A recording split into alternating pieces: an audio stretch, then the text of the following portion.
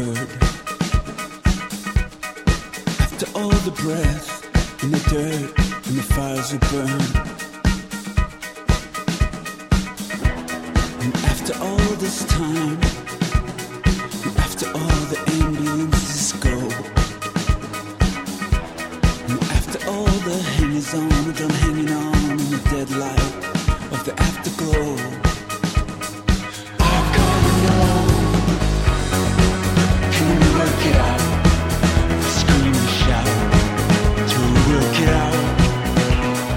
Can we just work it out? Scream and shout, till we work it out. Well, welcome to RUF. My name is Sammy Rhodes. I'm the the campus minister. I was going to say I'm the USC campus minister, but I think that's pretty obvious. We're at USC. Welcome to RUF. This is my favorite time of the year, first RUF of the year. And this semester, I'm actually really excited. We're doing a series that we're calling Portraits of Jesus, a study in the Gospel of John. And what's fun to me about this is, as I've studied the book of John, if you look at all the other Gospels, they're almost more like documentaries, or they're actually almost more like still photographs. But the Gospel of John, if you sort of follow it and read it and watch it, John is actually an artist who's actually he's painting these pictures, these beautiful pictures of Jesus to try to give us something that maybe at first glance we didn't catch before about him.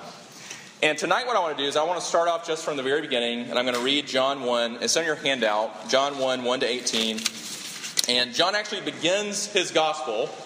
Most of the other gospels, all three of the other gospels actually, begin their gospels with the birth of this baby named Jesus. But John does something very, very interesting. He actually takes us back not to the birth of Jesus, but he takes us back actually to the beginning of the world. And here he has this story to tell us. And it's a story about Jesus, but it's actually a story about us. And here's what he says, John 1, 1 to 18. I'm just going to read it for us. I'm reading from the ESV. In the beginning was the Word, and the Word was with God, and the Word was God. He was in the beginning with God. All things were made through him, and without him was not anything made that was made. In him was life, and the life was the light of men. The light shines in the darkness, and the darkness has not overcome it. There was a man sent from God whose name was John. He's talking about John the Baptist. He came as a witness to bear witness about the light, that all might believe through him. He was not the light, but came to bear witness about the light. The true light, which gives light to everyone, was coming into the world. He was in the world, and the world was made through him, and yet the world did not know him. He came to his own, and this is where the story gets tragic. He came to his own, and his own people did not receive him. But to all who did receive him, who believed in his name, he gave the right to become children of God, who were born not of blood, nor the will of the flesh, nor of the will of man, but of God. And the Word became flesh and dwelt among us. And we have seen his glory. Glory as of the only Son from the Father, full of grace and truth. John bore witness about him and cried out, This was he of whom I said, He who comes after me ranks before me, because he was before me. For from his fullness we have all received grace upon grace. For the law was given through Moses. Grace and truth came through Jesus Christ. No one has ever seen God, the only God who is at the Father's side. He has made him known. Let me pray for us, and I want to dive in to our passage tonight. Let's pray first. Jesus, we thank you for your word, and we thank you that you have let us gather here tonight to learn something about you. And as we hear this story that John has to tell us, Lord, I pray that you would do two things for us. Lord, first, I pray that you would let us see ourselves in it. Let us see the ways that this story tells us we've rejected you, that we've strayed from you. And yet, Lord, I pray, even as you bring us to that crushing, disappointing realization about ourselves, that you would do another beautiful thing, which is to show us the beauty of your grace toward us. That, Lord, you came down from heaven, you left your throne above, that you might pursue a desperate and broken people like us. And Lord, we thank you for the gospel. We thank you for the good news that you came to bring. And I pray as we think about this story here tonight, that you would let us hear, maybe for the first time, let us see, maybe for the first time, let us taste, maybe for the first time, the sweetness of your grace. We pray these things, Lord Christ, in your name. Amen. Before you were ever born, before you could ever talk, your heart asked, and my heart asked, two questions. Long before we learned our ABCs, long before we even learned to babble to our parents, our heart was asking two questions. And those two questions were something that your parents tried to answer as best they could. Those two questions you tried to answer in some ways through the awkwardness of middle school, through the loveliness or loneliness of high school, depending on your experience. And these two questions you bring with you to college. And for the first time in your life, you're going to actually try to attempt to answer these questions by yourself. These two questions are what we could call the script of your life. Everybody's got a script by which they live, things they live for, things they want, what gives purpose and meaning to your life. And these two questions are the basis of the script of the story of your life, to quote One Direction, which is a little bit awkward. And here are the two questions. What are the two questions? Well, here they are. The first is this: where will I find love? Who will love me? And the second is this: will I find something, what will I find, or will I find something that's bigger than myself to live for? Where will I find love, and what will I find that is bigger than myself to live for? What's interesting about this passage tonight is John doesn't start with the birth of Jesus. He actually takes us back to the beginning of the world, and he tells us a story. And it's a story about Jesus, but it's really the story between God and us. It's a story about not just creation, not kind of how we got here, but it's a story about the relationship between God and this people that he created, God and you and me. And what's fascinating about that is John is saying this story that he's going to tell us about Jesus has everything to do with us. And in particular, as we think about those two questions, where will I find love and what will I find that to live for that's bigger than myself, he wants us to see really two things, just simply two things tonight I want you to see about Jesus. And I want to put it like this, that Jesus simultaneously is for our whole lives the one we've been looking for and the one we've been running from. That's what he wants, as he tells us this story, that's what he wants us to get about Jesus, that he's simultaneously the one we've been looking for and the one we've been running from. And that's what I want to think about with you for a little bit tonight. How have we been looking for him and how have we been running from him? So first, stick with me for a little bit as we look at this passage about the ways that you and I have been, whether we know it or not, by the way, looking for him. As our heart asks those two questions, where will I find love and what will I find bigger than myself to live for? Where have we been looking for him as we look to answer those questions? You know, it's interesting, of all the names that John could pick about Jesus, there are quite a few. Like, let's just take his name, Jesus. That was his humanly given name. And if you know anything about the Bible, you know that his name was taken from the Hebrew Joshua, which meant to deliver or to save his people. And so Jesus, he could have used just the name Jesus. Or he could have used his nickname. Jesus had a nickname, like Prince has a nickname, like LeBron James has a nickname, King James. Jesus had a nickname, it was the Christ. And the Christ simply meant, from the Hebrew, it was a word that meant anointed, and it meant that this was to the Jews the Messiah, the one they've been waiting for, the anointed one who would come and do what God's people could not do for themselves. He could have picked a bunch of names. You know, if you grew up in Sunday school, you went to the awkwardness that was VBS, or you awkwardly volunteered for the awkwardness that was VBS. You know that they're Prince of Peace, Lamb of God. Yeah, I mean, there's so many names that he could have used as he begins his gospel, but he uses one that's pretty interesting. He uses one that maybe we don't usually think about when we think of Jesus, and it's simply this. He calls him the Word. Well, what in the world does that mean?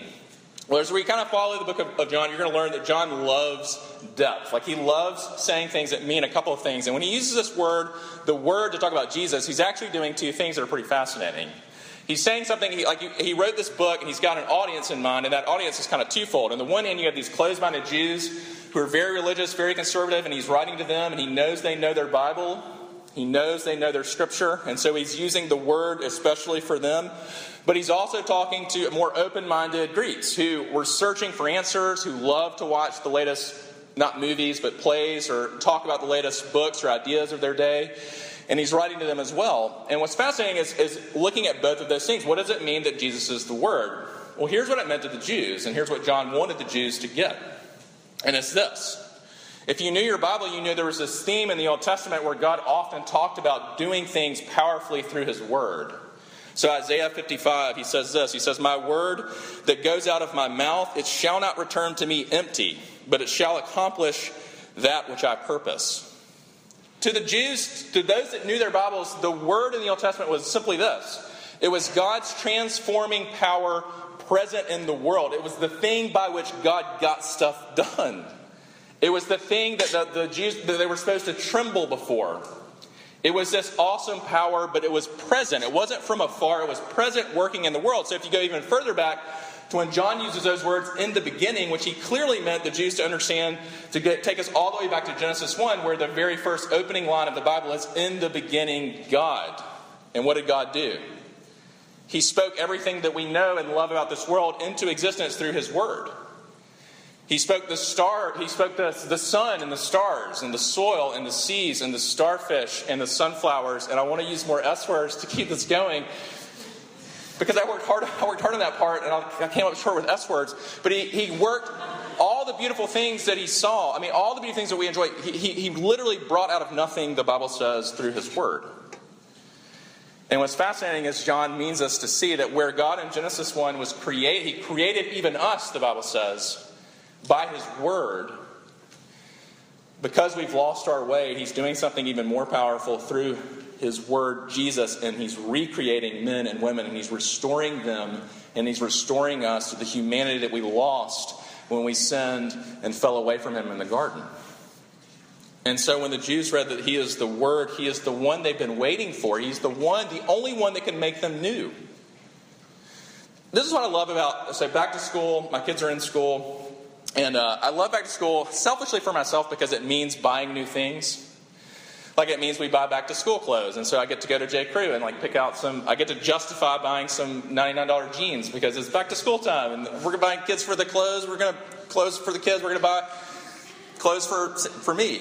And we buy all kinds of, sometimes we'll buy a new computer, or maybe you bought a new phone. You get to buy new stuff. And the beautiful thing about buying new stuff, the thing that I love about buying new stuff, whatever it is that your thing is just for a brief moment you feel new. Like when I go to the dressing room at bear with me here. When I go to the dressing room at J. Crew and the assistant awkwardly checks me in and unlocks the door, which I don't ever understand why they keep dressing doors locked. I just don't understand why that's the thing, but they awkwardly let me in, and I put in my stuff, and I look in the mirror, and I think, I always sort of hate myself when I look in those mirrors, but those mirrors make me hate myself a little bit less, because I guess they slim you maybe a little bit, and I think I feel new. Let me be vulnerable for a second. And whatever it is for you, when you buy something new that you love, you feel new. And then inevitably what happens is you wear it for a week, or you use it for a week, or you use it for a couple of weeks, and then it gets old, and then you go back to your old self. And part of what it meant for the Jews to see Jesus as the Word, God's power, transforming power present in the world, is that Jesus is the only one that can make you new, and me new, and give us new hearts. And give us new ways to see ourselves, and give us new ways to see one another, and give us new ways to see God, and give us new ways, make us new. But it meant something to the Greeks too. So if it meant that to the Jews, what did it mean to the Greeks? It's interesting, it's a little bit different. So if it was to the Jews had this Old Testament context, to the Greeks it had a little bit of a different context. And it was this. They were looking for what you could call just a truth, or a principle, or something which was unlock the key to life. Something that made sense and gave their lives meaning and purpose. Something that they could organize their lives around. Some deep truth that opens up life. If you're a Star Wars fan, it's the Force. If you're a New Age literature fan, which you're probably not, it's The Secret. If you are a 30 Rock fan, it's the universe. Whatever it is that you're a fan of, we have these things that we talk about that are supposed to which we can gather our lives around and make meaning out of them. And John is saying, you've been looking and looking and looking, and you've been talking and talking and talking, and going to all the latest plays, reading all the latest books. But let me tell you that what you're looking for, the truth you're looking for, is a person. And his name is Jesus. And he's actually the person, if you read the passage, that made you. He's actually the person that you were meant for. He's actually the person that knows you far better than you know yourself. He's actually the person that you've been looking for. It's fascinating to think about the idea of words and what words do. I'm a guy that loves words. My family grew up, we loved Scrabble. We were that nerdy family. Scrabble and Scattergories were our games. The best way to ruin friendships is to play a quick game of Scattergories, and you'll ruin just a couple friendships really quickly. Scrabble takes forever, but it's a lot of fun because I love words. Because what words do, if you think about it, is they take our innermost thoughts, our inaudible thoughts, the things that no one knows that we think, and a word lets other people know it. It makes the inaudible audible. It makes the mystery that we keep locked inside known. If we didn't have words, you and I could never know each other. The way that you can know me, the way that I can know you, is we speak words to each other. What's your name? If you couldn't talk, that would be an awkward moment because I would have to just guess your name. And there's a sense in which John is saying this is what Jesus is doing. No one is more qualified to make known God to us than the one that has been with him from the very beginning. No one is able to speak the heart of the Father more than the one that's been with God from the very beginning. And that's what Jesus does is the Word. He reveals who God is to us. And maybe that's the question that some of you have. Can I know God? Is God knowable? Why does he seem so silent? Why does he seem to never speak to me? Why won't he just open his mouth and tell me what I'm supposed to do or who I'm supposed to be? My wife and I just started watching this show called The Leftovers on HBO. And it's a fascinating show because the whole premise is it's kind of like Left Behind, but good. It's kind of the way I think about it. And the idea is this rapture has happened or some strange event has happened where just a handful of people got taken nowhere. No one really knows where they are. And religion is saying it's the rapture, and they're looking at all these texts in Scripture. And science is saying it can't be the rapture. We don't believe in that kind of stuff. It's got to be something else, maybe some sort of spontaneous combustion. But there's this group of people that wants to remember and wants other people to remember what happens, and they're called the guilty remnant. And all they do, they're like a little cult that gathers. They live in these suburban houses, and they wear nothing but white, and they smoke all the time. They just have a cigarette always with them, and they follow the normal people of the town who are like going about their job. They just kind of follow them around and just stand there. And the thing that drives me crazy as I watch the show is the one thing they never do. The catch is they never speak. And it makes me mad. When I'm watching, it makes me mad. I want to we do a projector thing on our wall, and I want to punch them in the face on my wall because I'm like, talk. Just tell people what you're doing. Why are you being this way as we watch this show? And maybe that's how some of you feel about God. Talk. Talk to me. And what John is saying is everything that God has ever wanted to say to you and still wants to say to you, he's said to you in the person, in the life, and the work of Jesus Christ. I love the way that Paul talks about it, that Jesus is God's yes and amen. If you're wondering, if you ever struggle, does God love me? Maybe you believe you're a Christian and your greatest struggle is, how do I know that God loves me? Paul says you simply look to Jesus, because Jesus is the yes and amen of the promises of God, that he will never leave us or forsake us. He will do everything that we ever needed to be done to be saved and to be made right with him. Jesus is everything that God wants to say to us, but he's in a person. He's the one we've been looking for. He answers those two questions. When you're asking the question, where will I find love? Jesus is the only place where you'll be loved forever. Your boyfriend loves you, I'm sure. Your girlfriend loves you, I hope. Some don't. We'll talk about that 6 weeks into the semester when you hit breakup season. Your friends, you long for love from your friends, and it's good to be loved. Who doesn't want to be loved? And yet the only person that can look you in the eye and say, I will love you forever, I will never leave you by breakup or death, is Jesus. He's the only person that can answer that question. What can I find that will be bigger than me to live for? How can I stop being so... I like to say sometimes that we're all like X-Men. We have a superpower, and that superpower is the ability to make everything about us. I love Nightcrawler, but I'm kind of like Nightcrawler in my ability to quickly make things just about me. I just asked, my wife was here, my kids were here. This is a good moment. I was internally trying not to kill my kids as they were dancing crazily in the back. Not literally, but... kind of. And yet what Jesus is inviting you to is a thing called the kingdom, where you can be actually a place of healing, a place of hope, a safe place in the lives of others as you point them to what they were made for. And it's far, far better to have a small part in a big story and a good story than it is to have a huge part in a bad story. Just ask Nicolas Cage. He's learned that recently. So on the one hand, Jesus is the one that we're looking for, but this is where the story gets sad. This is what John is trying to say to you and me. He's trying to say he's the Word. He's the one that you've been looking for. He's the one that your heart is crying out for. Woody Allen said the heart wants what it wants, but I would say to you, and John is saying to you, the heart wants Jesus, whether you know it yet or not. And yet this is where the story gets tragic, because Jesus is not just the one that you've been looking for. Jesus is also the one you've been running from. And me too. This is where, if you're reading it, it says that tragic thing. It says that basically Jesus came to his own people and his own people did not receive him. That Jesus came, he didn't text us these, loving messages from heaven. He didn't send his friends to say how he felt about us. He came. The Bible says in this passage that the Word became flesh. That's how close Jesus got to us. That he took on skin that we could touch. That he had hands that we could shake. That he had a heart that stopped beating as soldiers did their work on the cross. That he had breath that we could smell. That he had eyes that we could look into. That he had ears we could whisper into. Jesus, literally, the Son of God from all of eternity, took on a body just like yours and just like mine. Why? Because he came for us. He came to restore us. He came to love us. He came to take us back from the place that we had fallen from the garden. He came. This is what we call the incarnation.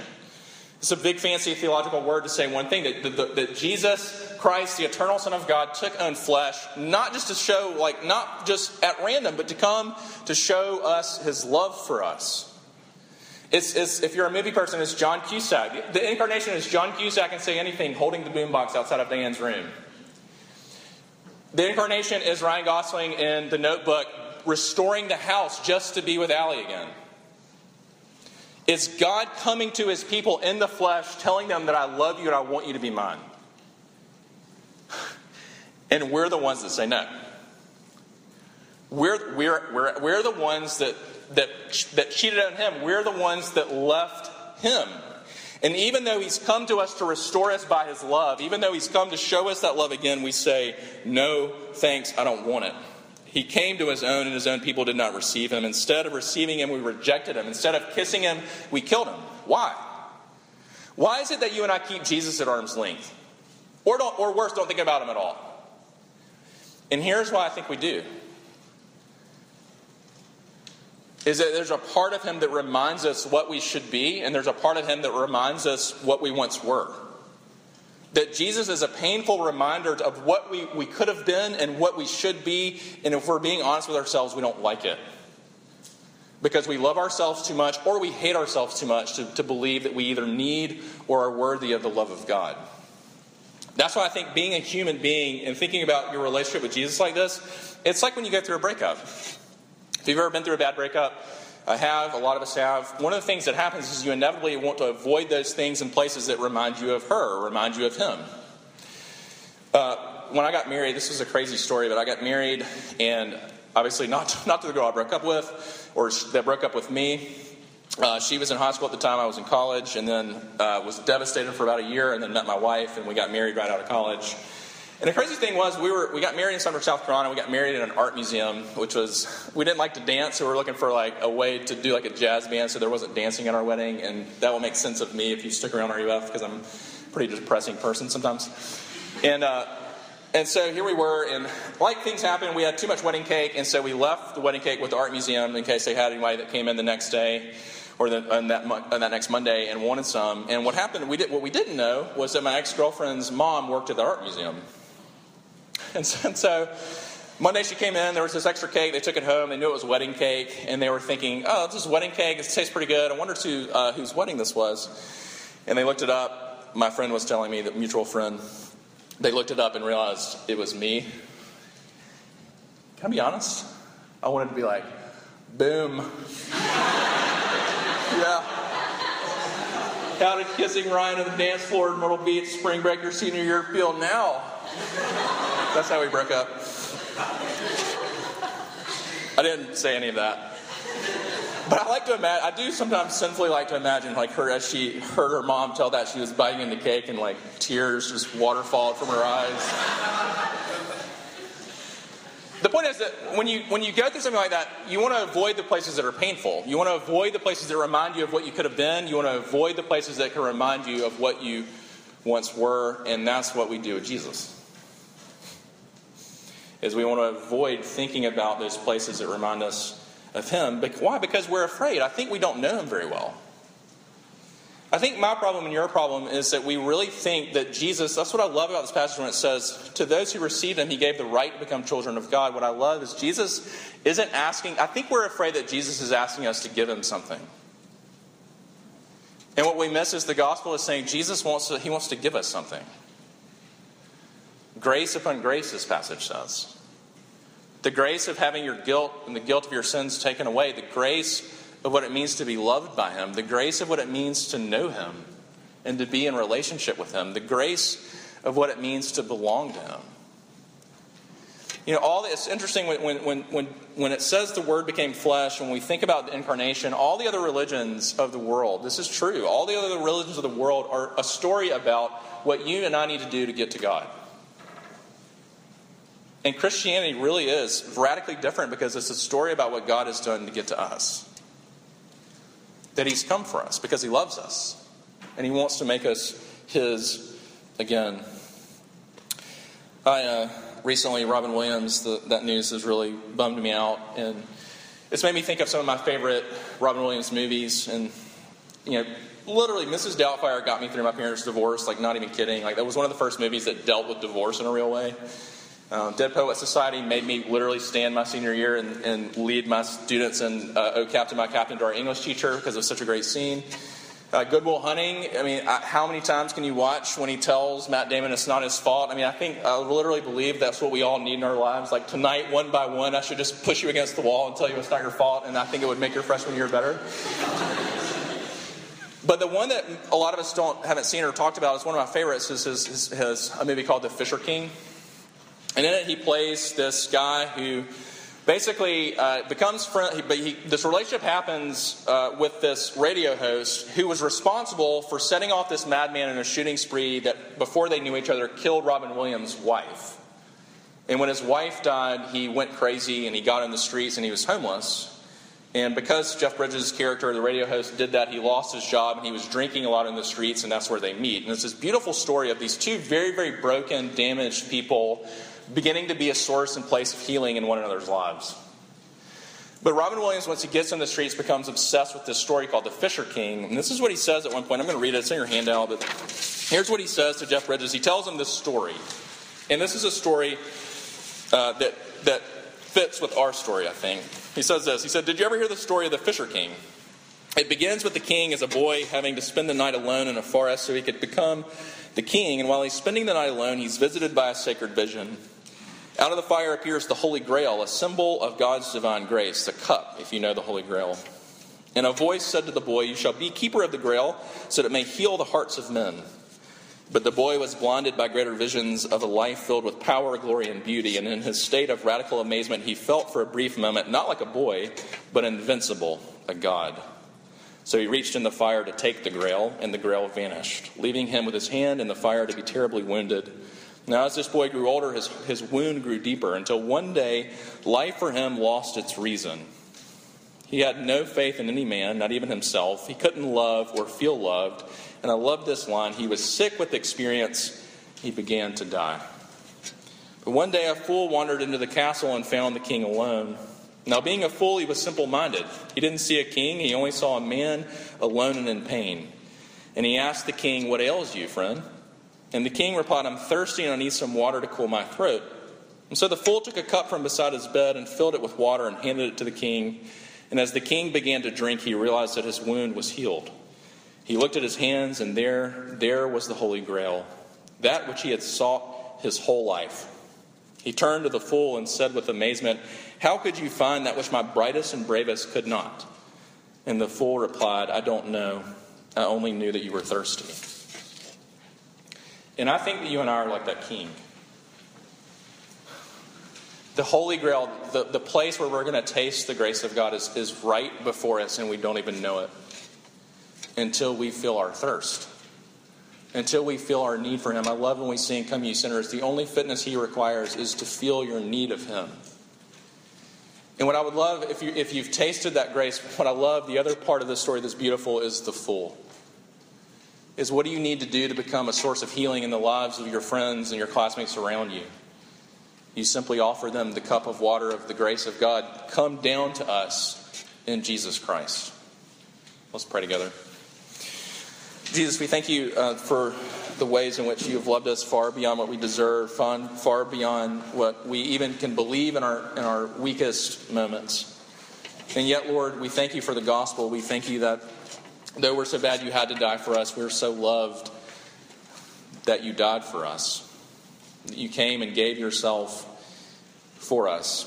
And Lord, I pray that you would work in our hearts even as we leave this place. Let us taste the grace in which you speak about here. Grace upon grace. We pray these things in your name, Lord Christ. Amen.